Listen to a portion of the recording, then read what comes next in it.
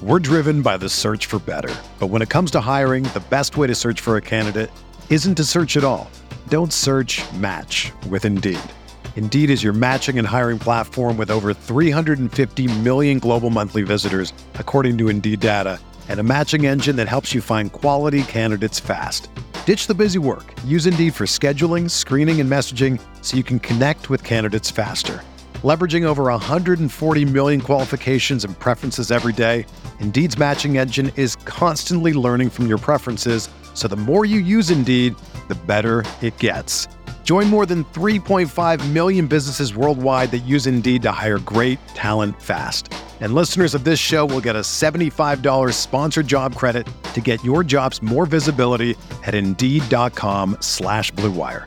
Just go to Indeed.com/Blue Wire right now and support our show by saying that you heard about Indeed on this podcast. That's Indeed.com/Blue Wire.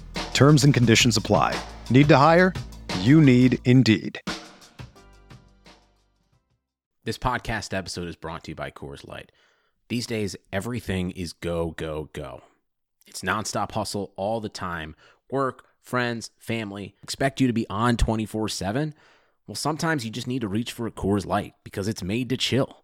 Coors Light is cold lagered, cold filtered, and cold packaged. It's as crisp and refreshing as the Colorado Rockies. It is literally made to chill. Coors Light is the one I choose when I need to unwind. So when you want to hit reset, reach for the beer that's made to chill. Get Coors Light in the new look delivered straight to your door with Drizzly or Instacart. Celebrate responsibly. Coors Brewing Company, Golden, Colorado. Is intercepted by Sam Mills. Steve Smith is going to go all the way. Panthers win in overtime. Newton steps up, goes for the end zone. Olsen, touchdown. Brian Burns to the house. And it is caught for the touchdown by Moore. And in the foot race, McCaffrey to the end zone. He pounded on three. 1, 2, 3. He pounded.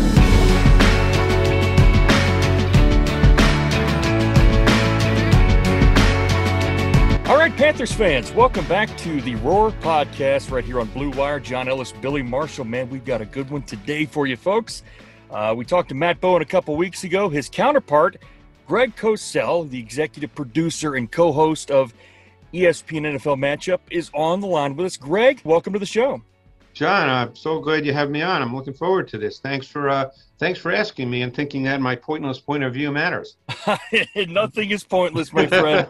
There's a lot of bad takes out there, folks. And let me tell you, you want to watch a good football show. They don't air it often, and it's usually in the middle of the night, but it's ESPN NFL Matchup. It's a great show. It gives you everything you need to know. And Greg on Twitter at Greg Cosell gives you great analysis. What a draft for Carolina. I mean, this was a fascinating draft leading up. A lot of conversation about potentially Justin Fields at quarterback. That obviously did not happen. And then it came really, quite honestly, down to the Penei Sewell pick. Carolina very much valued that left tackle. He's off the board. And J.C. Horn was very high on their board. Sure enough, he comes off the board. So let's dive into that. J.C. Horn, the corner, the very physical long corner from South Carolina. What can you tell us about this kid, and how do you see him fitting into Phil Snow's defense?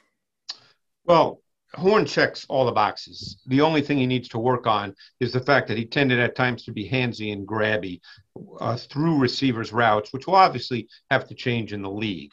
But he's got size, length, he's physical, he's competitive, he gets in your face, he's long, he's athletic. There's really not much not to like about J.C. Horn as you think about him transitioning to the league. My sense is that he's a press man corner. Not that he couldn't play off, but I think overall what he does best, and I think it fits his mentality, John, is he's a press man corner. And we'll get to that with a later pick in the draft, but it makes me wonder if they plan on making a bit of a transition from a team that played high percentage zone a year ago to a team that now feels that they have to play more press man corner.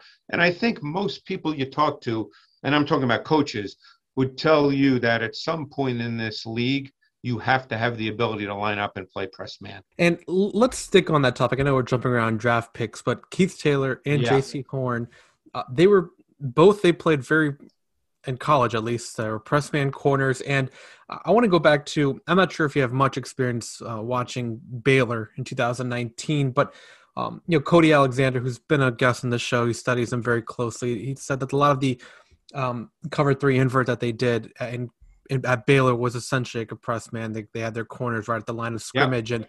And obviously, I think people might have read a little bit too much into it, that they're a zone team. I think that the personnel last season dictated that they play a lot more zone. So with these two corners, and I know they did sign Boye as well, and they still have Dante Jackson on the roster.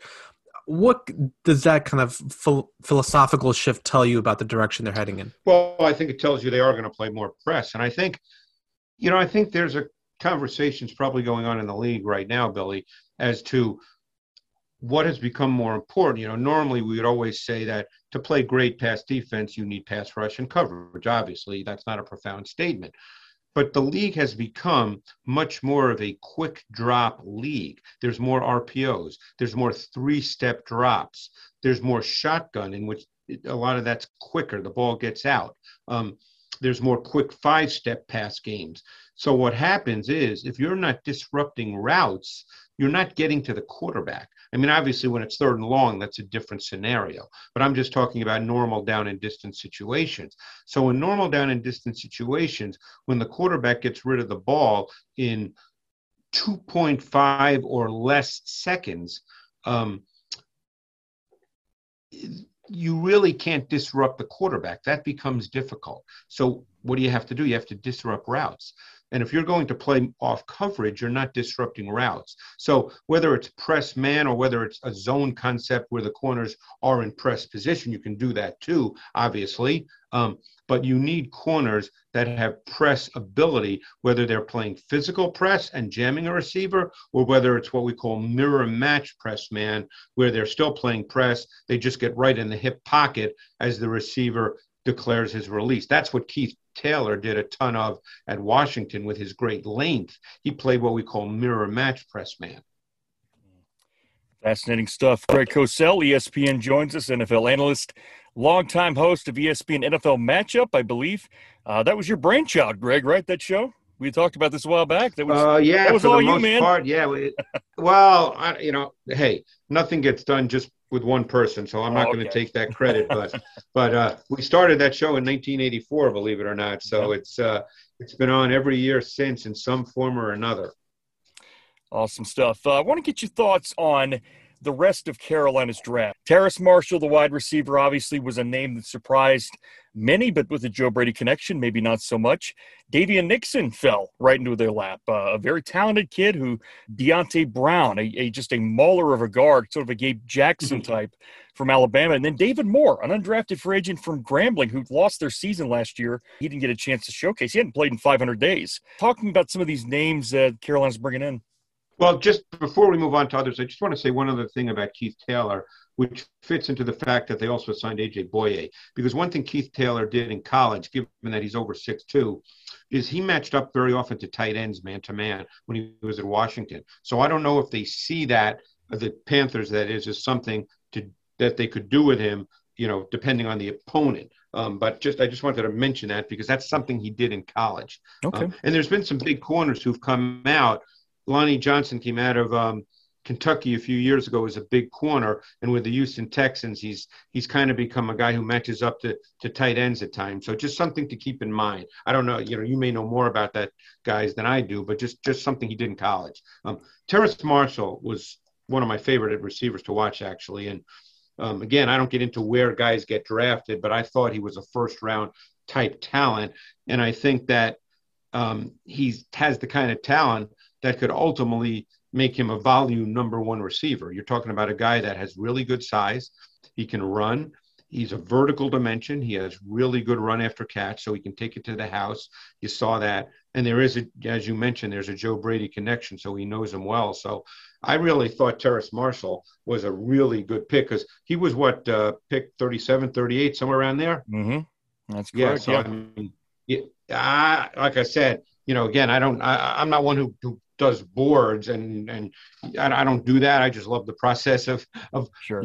watching tape and transitioning and projecting players. But you're dealing with a long, fluid receiver with easy but at times sudden and explosive movement traits. So I really liked his college tape, and I think he'll transition well to the NFL. Let's stick on. Go ahead, Billy. Oh, sorry. Go ahead. No, you go ahead.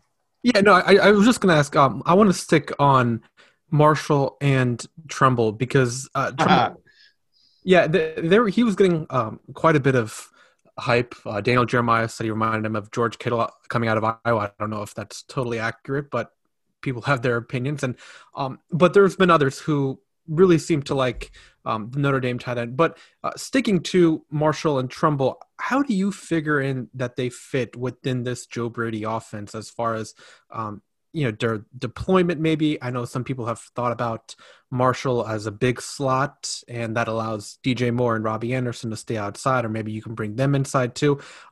So just talk about like the fits you see for within Brady's offense. Well, I think the league, Billy, has moved in a direction, and Brady will do this as well, where receivers line up pretty much everywhere. I think Marshall, he lined up at LSU both outside and in the slot. DJ Moore can line up outside and in the slot. So Marshall, to me, because he has experience both as an outside and slot receiver, and he has experience lining up as the boundary X, the single receiver to the short side of the field. So, and he was used as a motion receiver, which is normally the Z receiver, the receiver that's off the ball. So he has experience doing all these things. So I think with Marshall, you can deploy him any way you see fit. And I think he allows you to expand what you do with the use of personnel and your formations. Tremble's a fascinating guy. Tremble is a guy that I normally don't get excited watching tight ends when they block, but Tremble was the kind of guy that, I mean, he'll melt your face mask now. This kid loves to block, and he's pretty athletic. It's funny you mentioned George Kittle, who was a 4th-round pick, only caught, I think, 21, 22 balls, something like that, his final 2 years in college. Tremble was not used as a volume receiver at Notre Dame, but you could see when he runs routes that he has athletic ability. And I think there's much to unlock and unleash as a receiver with Tremble. My guess is he would start his career more as an H-back, almost a fullback type, because this kid can block now, and he gets after it pretty darn good. Like I said, he's fun to watch, but there's receiving traits to be developed with Tommy Tremble. And he's, when I finished watching him, I thought to myself that there would be teams that could well see him as tight end 2 in this draft. It's funny you mentioned that, Greg. I talked to a scout who's done work around the league for a while right after the draft, and they viewed him very much like you, an H-back, a fullback. And it's funny because Carolina got rid of their fullback, Alex Arma, a very good fullback, in that he's no longer with the team. They got rid of their best blocking tight end in Chris Manhertz. So Billy and I talked about this, being a pick that not only could present some athleticism, but also just a dynamic blocker, and a guy, like you said, can melt your face mask. He is fun to watch, and he brings some physicality. Joe Brady, as you know, has got that Sean Payton influence. He loves to run 21, 22 personnel. You need somebody in front to do that lead block and that dirty work, and I think Tremble could step in and do a little bit of that. And it's funny you say that, John, because I think at the end of the day, too, I know it's Brady as the OC, but Matt Rule, at his core, wants to run the ball. I mean, if you, you probably heard him talk. I've read things about him. I know Matt a little bit. At his core, he's not a guy who just wants to spread it around and throw it 45 times a game. He wants to run the ball. And obviously, you hope you have a healthy McCaffrey. I think it's why they drafted Hubbard, because I think they want to have a second back. We know how great McCaffrey is. It's not as if he's going to take him out of the game on a regular basis. But, in an ideal world, you probably don't want McCaffrey getting, 30 touches every single week, because we have an extra game now. And, you want him to be able to be at a high level, ideally week 13, 14, 15, that at the stretch of the season where you hope you're in a playoff race. So, I think that's why they drafted Hubbard as well. But, and we'll get to that in a sec. But no, I think that they want to run the ball. And I think Tremble, I'm glad you mentioned Armour because he's obviously gone. Where did he sign? Armour's in New Orleans. Tremble could kind of fill that role because Armour didn't just line up as an I formation fullback. They lined him up as a wing tight end. At times they lined him up on the line of scrimmage. Tremble, to me, could easily fill that role. Chuba Hubbard, speaking of, this is a running back that had great production in 2019.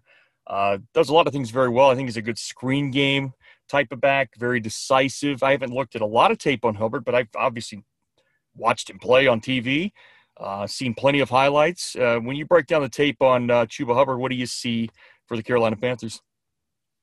It's funny. I watched him last summer, so I watched his 2019 tape, and then I watched him this year, and he just didn't look quite the same, and I never know what to make of that because I liked him when I watched him last summer. Now, obviously, he was coming off, I believe, did he gain 2,000 yards? Yeah, in 2019, and I kind of liked him. I mean, I thought that he was kind of a smooth finesse runner more than a strong, powerful runner, even though he's 210 pounds.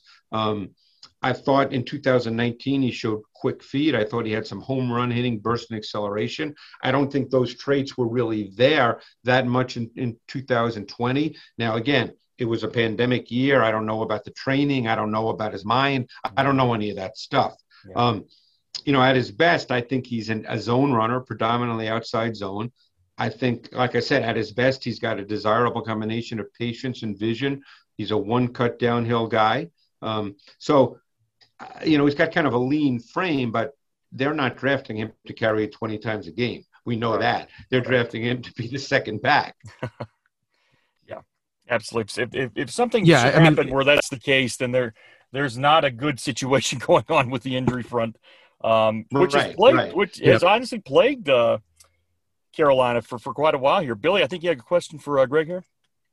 Yeah. I just wanted to I have a follow-up, then a question. But to get to your point about Hubbard, it looks like he was suffering from a couple ankle injuries too, because I also noticed the lack of explosiveness. If you go back to 2019, that TCU game, he had like a 90-yard touchdown. He was out running Gladney, who's the corner in Minnesota, and Ardarius Washington, the safety from TCU. So I thought his explosiveness really it was there. Yeah. I mean, he just had kind of a darting, slashing feel to his running. He never looked hurried, never looked rushed, but yet he had bursts. So no, I thought his 2019 tape was really, really good.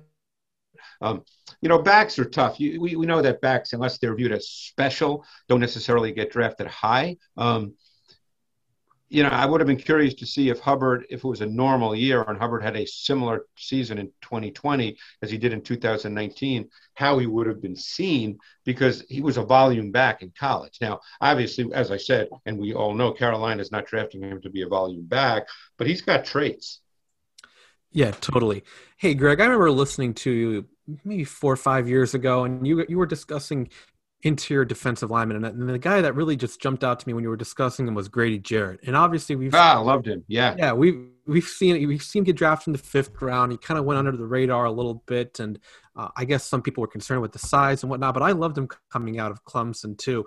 And another player that the Panthers drafted, Davion Nixon from Iowa. Again, your typical 3 technique. He goes under the radar. I think there were a little off-field questions. I'm not sure how accurate they are or whatnot, but when you watch him, what do you see from his tape? Well, let's put aside, Billy, the off the field, because I don't get into that and I don't know anything about it. So let's just go with the tape. You're dealing with a guy that's 313 pounds that has incredibly light feet. That's his thing. He's almost plays the position like a running back, and that's a positive and a negative. And I guarantee that there were some old school defensive line coaches that looked at this kid and said, yeah, he's a great athlete, but this kid's not really playing with a whole lot of physicality. He's not playing with a whole lot of competitiveness, and I don't like him because he's a great athlete for 313 pounds, incredibly light feet, natural quickness, penetrating ability. But the thing about him is he played with almost no power and physicality, and at times no real commitment to playing that way. So his athleticism will absolutely find a place in the league, and that's why he was drafted, but he needs to get stronger and to play stronger. So to me, that's one reason why he probably fell in the draft, because I imagine there might have been a lot of old school D-line coaches who said, I don't love this guy because he doesn't play with the needed power and physicality. But there were others who might say, yeah, but he's a great, great athlete, and there's something there to work with. So to me, that's why he dropped, because before the draft, there were a lot of people who thought he was a day 2 player, and his athleticism suggests that, but his power and physicality suggests otherwise. Sam Darnold, we've talked about him. I've seen your analysis. I think you mentioned in Rich Eisen's show a few weeks ago, Sam needs some good, hard coaching. I love how you worded that. And it just does seem like, whether it's just a little bit of a focus issue, whether it's just processing, whether it's just comfort level in the pocket, the footwork. Talk to us about what Sam Darnold can do under Joe Brady, under quarterback coach Sean Ryan. Matt Rule, obviously, will coach them all up. What do you think needs to happen for Sam to move in a good trajectory here, and can it be done? And that's a great question, because I think you can always coach lower body mechanics, which have been an issue with Sam since he came out of USC. But, you know, a good friend of mine, Merrill Hodge, always had a great saying. He said, coaches have all the power but no control. You can coach it, but does the player execute it in the heat of battle? And that's one area Sam has struggled in throughout his career, is he has a tendency not to step to his throws. Mm-hmm. You know, there's a saying that you hear a lot of coaches, quarterback coaches, and I've been around many of them and talked to many of them, is you have to move your feet with your eyes. Mm-hmm. And very often he does not do that. So he ends up throwing across his body. And what that does is that leads to a decrease in both velocity and ball placement. And so when you look at a guy like Sam, big kid, athletic, good arm, and you think, wow, this kid's got all the traits, which, hey, he was a consensus number 3 pick coming out. It's not like the Jets reached for him. There were people who thought he'd go number 1. So He has physical, athletic traits. It's just that the execution of the mechanics and the fundamentals of the position are inconsistent and erratic. And I remember years ago, and I've never forgotten this conversation with Troy Aikman. And of course, he was a master of mechanics. He was as good as it gets. Mm-hmm. And therefore he was so accurate. And he was a rarity in that he was a powered thrower with phenomenal ball placement. Oh, absolutely. But he said to me, you could do everything right as a quarterback, but if you can't throw it where you want to, you have nothing. Totally true. You know, I think that, you know, to me, and look, guys, I've been really fortunate in my career. I've been doing this a long time, and I was maybe the best part of my career has been that I got to know Bill Walsh pretty well and spent a lot of time with him. Mm-hmm. So when I evaluate a quarterback, I'm evaluating a quarterback to play to perfection. Now, do quarterbacks play to perfection on every snap? Of course not. But that's the way you're trying to get them to play, and that's the way you're coaching the position. So you do it right all the time. And I think with Sam, if you could get to that point, and that's an if, he's been in the league 3 years, that's an if. If you can get him more to that, then I think he can play at a much higher level and be a quality quarterback. We don't want to go down the hot take road here because we don't do that type of radio, and I know you don't either. But no, I don't do that. In your view, does Sam Darnold have enough to be as good, if not better, than what was available in that first round? Help me make sense, I guess, of what a team is getting in a Justin Fields or a Mac Jones. Well, I think the way to approach that is to look at it from the other side, from the Darnold side, mm-hmm. because you're dealing with a guy that's still a young kid. What is he, 23, 24 at most? Yeah, right. And was a consensus top 5 pick, top 3 pick the year he came out. Okay, yes, we have 3 years of NFL tape.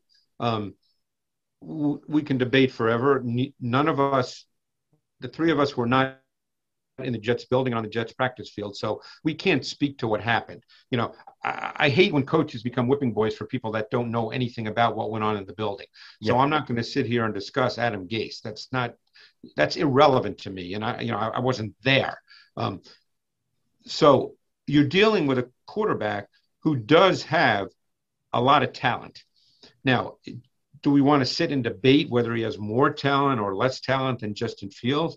You're dealing with a quarterback that was a consensus top 5 pick. They feel they have their quarterback.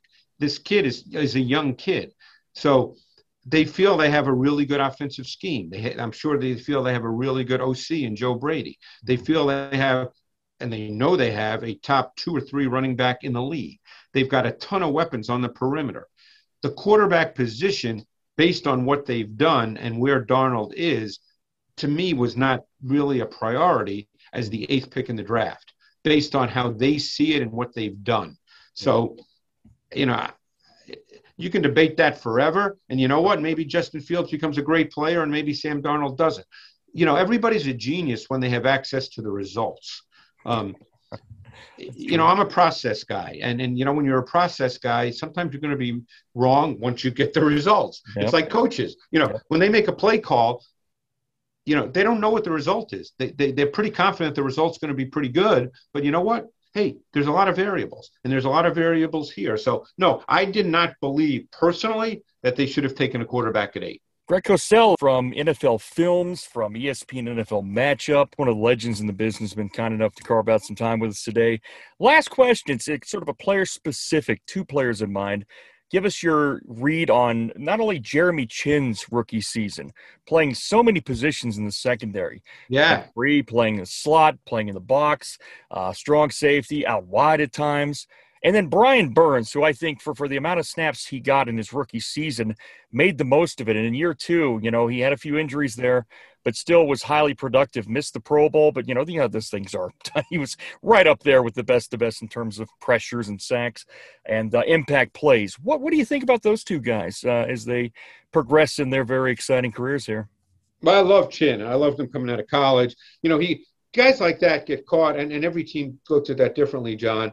I've talked to scouts. There's a lot of teams that will just knock a guy down a peg just because of where he played, because he didn't play in a Power 5 school, But I loved his college tape. I loved his versatility. Clearly, that's the way the Panthers saw him. They ended up being a big nickel defense. They played 3 safeties the large part of the time. I don't know what the percentage was, but I'm sure it was a high percentage. Mm-hmm. And he became, a really versatile piece, which probably speaks to his intelligence as well, because that's hard to do. Just think of what happened with Isaiah Simmons with the Cardinals, a better athlete than Chinn, and they couldn't find a place for him. Yeah. Whereas Chinn played, like you said, I don't know how they categorize it within their defense, how Phil Snow categorizes it, but he probably played 4 or 5 different positions. Wouldn't you say that's fair? Totally fair. The way I charted it, he was a linebacker. He played box. He played, the slot corner. He played against deep safety as well. Played a lot of deep safety. You have to have a lot of football intelligence, what they like to now say FBI. I love all these terms now, They do this in baseball all the time. I'm a baseball guy from back in the day. Yep. And, you've got all these terms now, exit velocity, I don't even know what these things mean, But no, Chinn's obviously a smart guy. I think he played like 98% of the snaps this season. Yeah.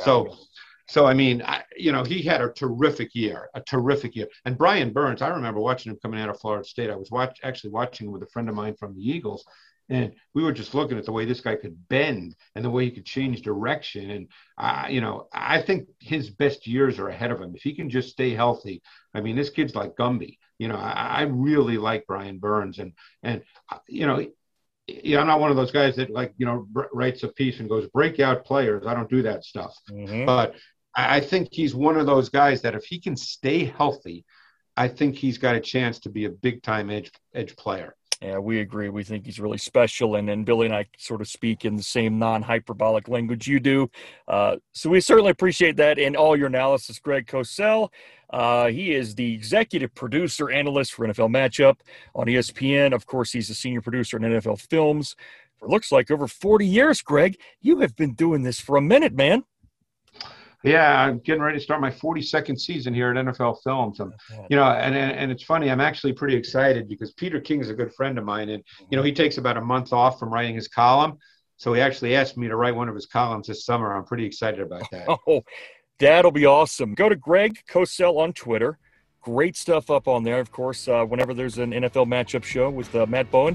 We talked to Matt last week and had a good time with him. And Greg, it's great to have you on the show, man. We love your work and continued success. We'll talk to you down the road, man. Hey, guys, thanks so much for having me. I really, really appreciate it. All right, you too, man. Greg Cosell from ESPN's NFL Matchup joins us right here on Blue Wire.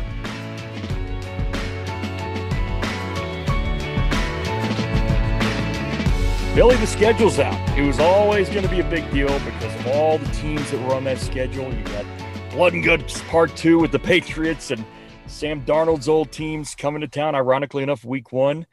I don't know how you do schedule analysis, sir, but let's just start with your general thoughts on what this schedule looks like.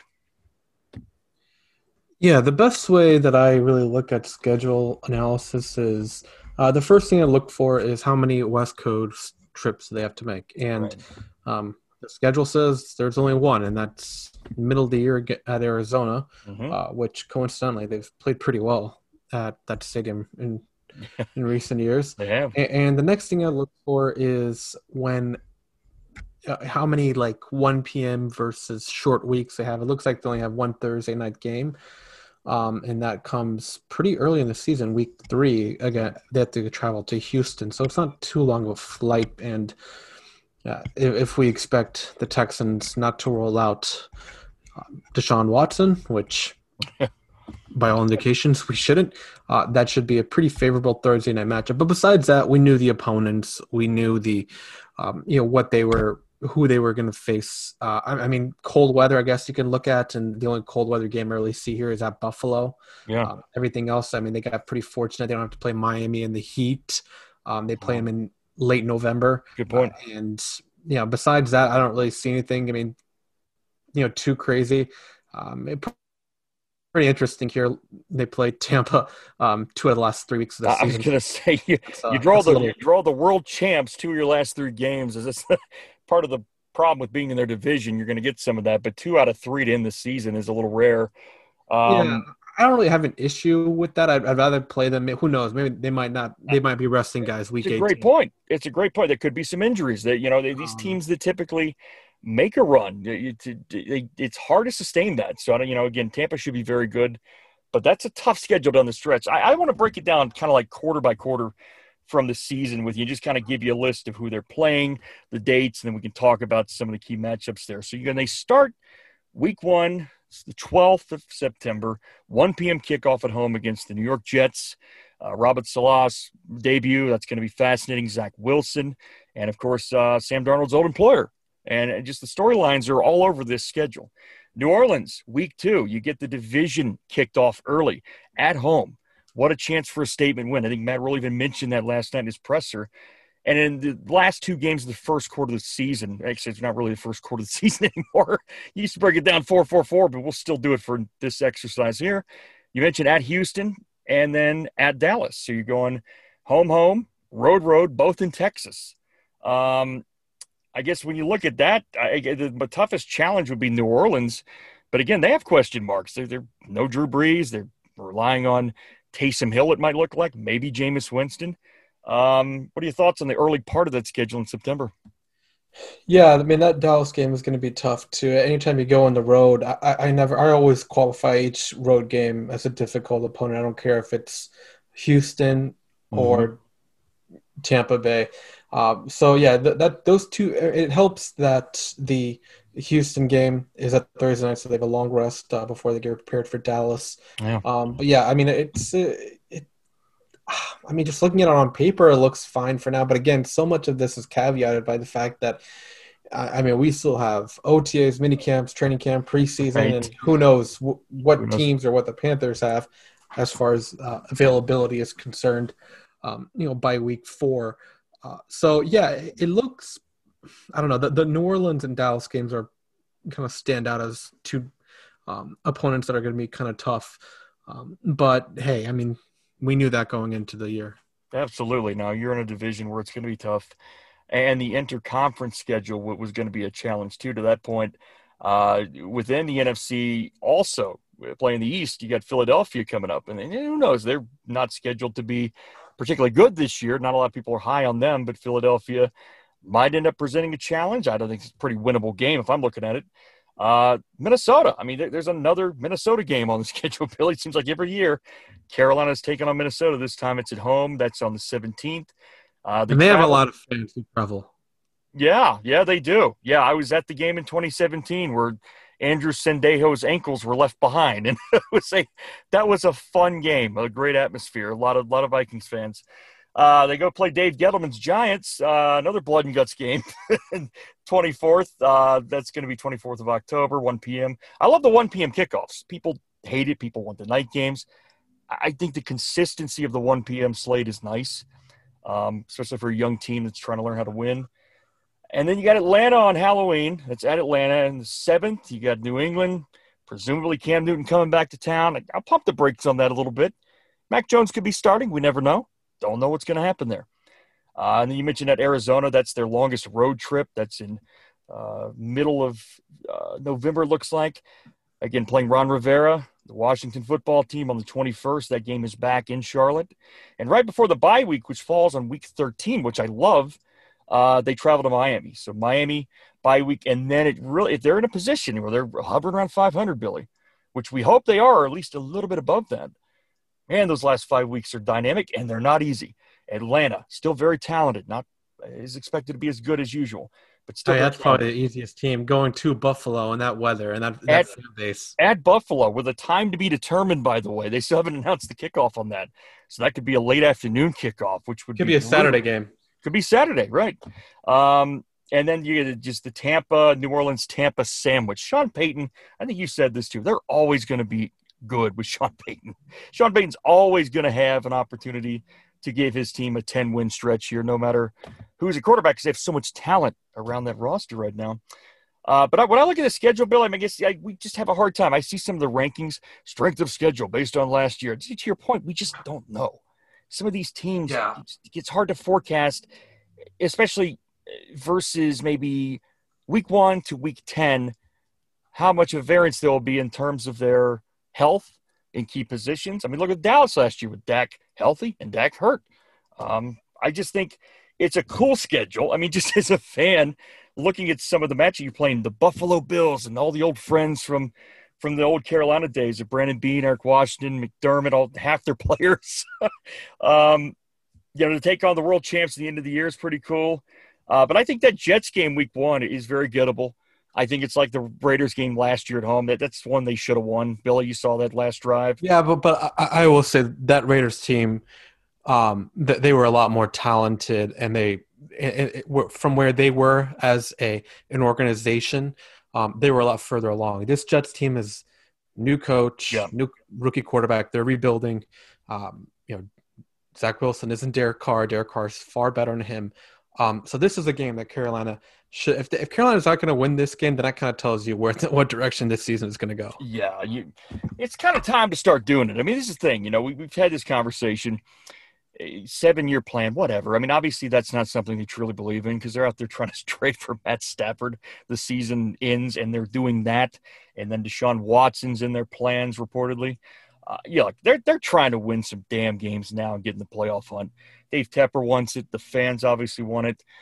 Scott Fitterer and Matt Rule are running the show from that side now. Marty's out of the way, which I think is great. I think it's just fantastic. It was time, and I think this schedule is what it is.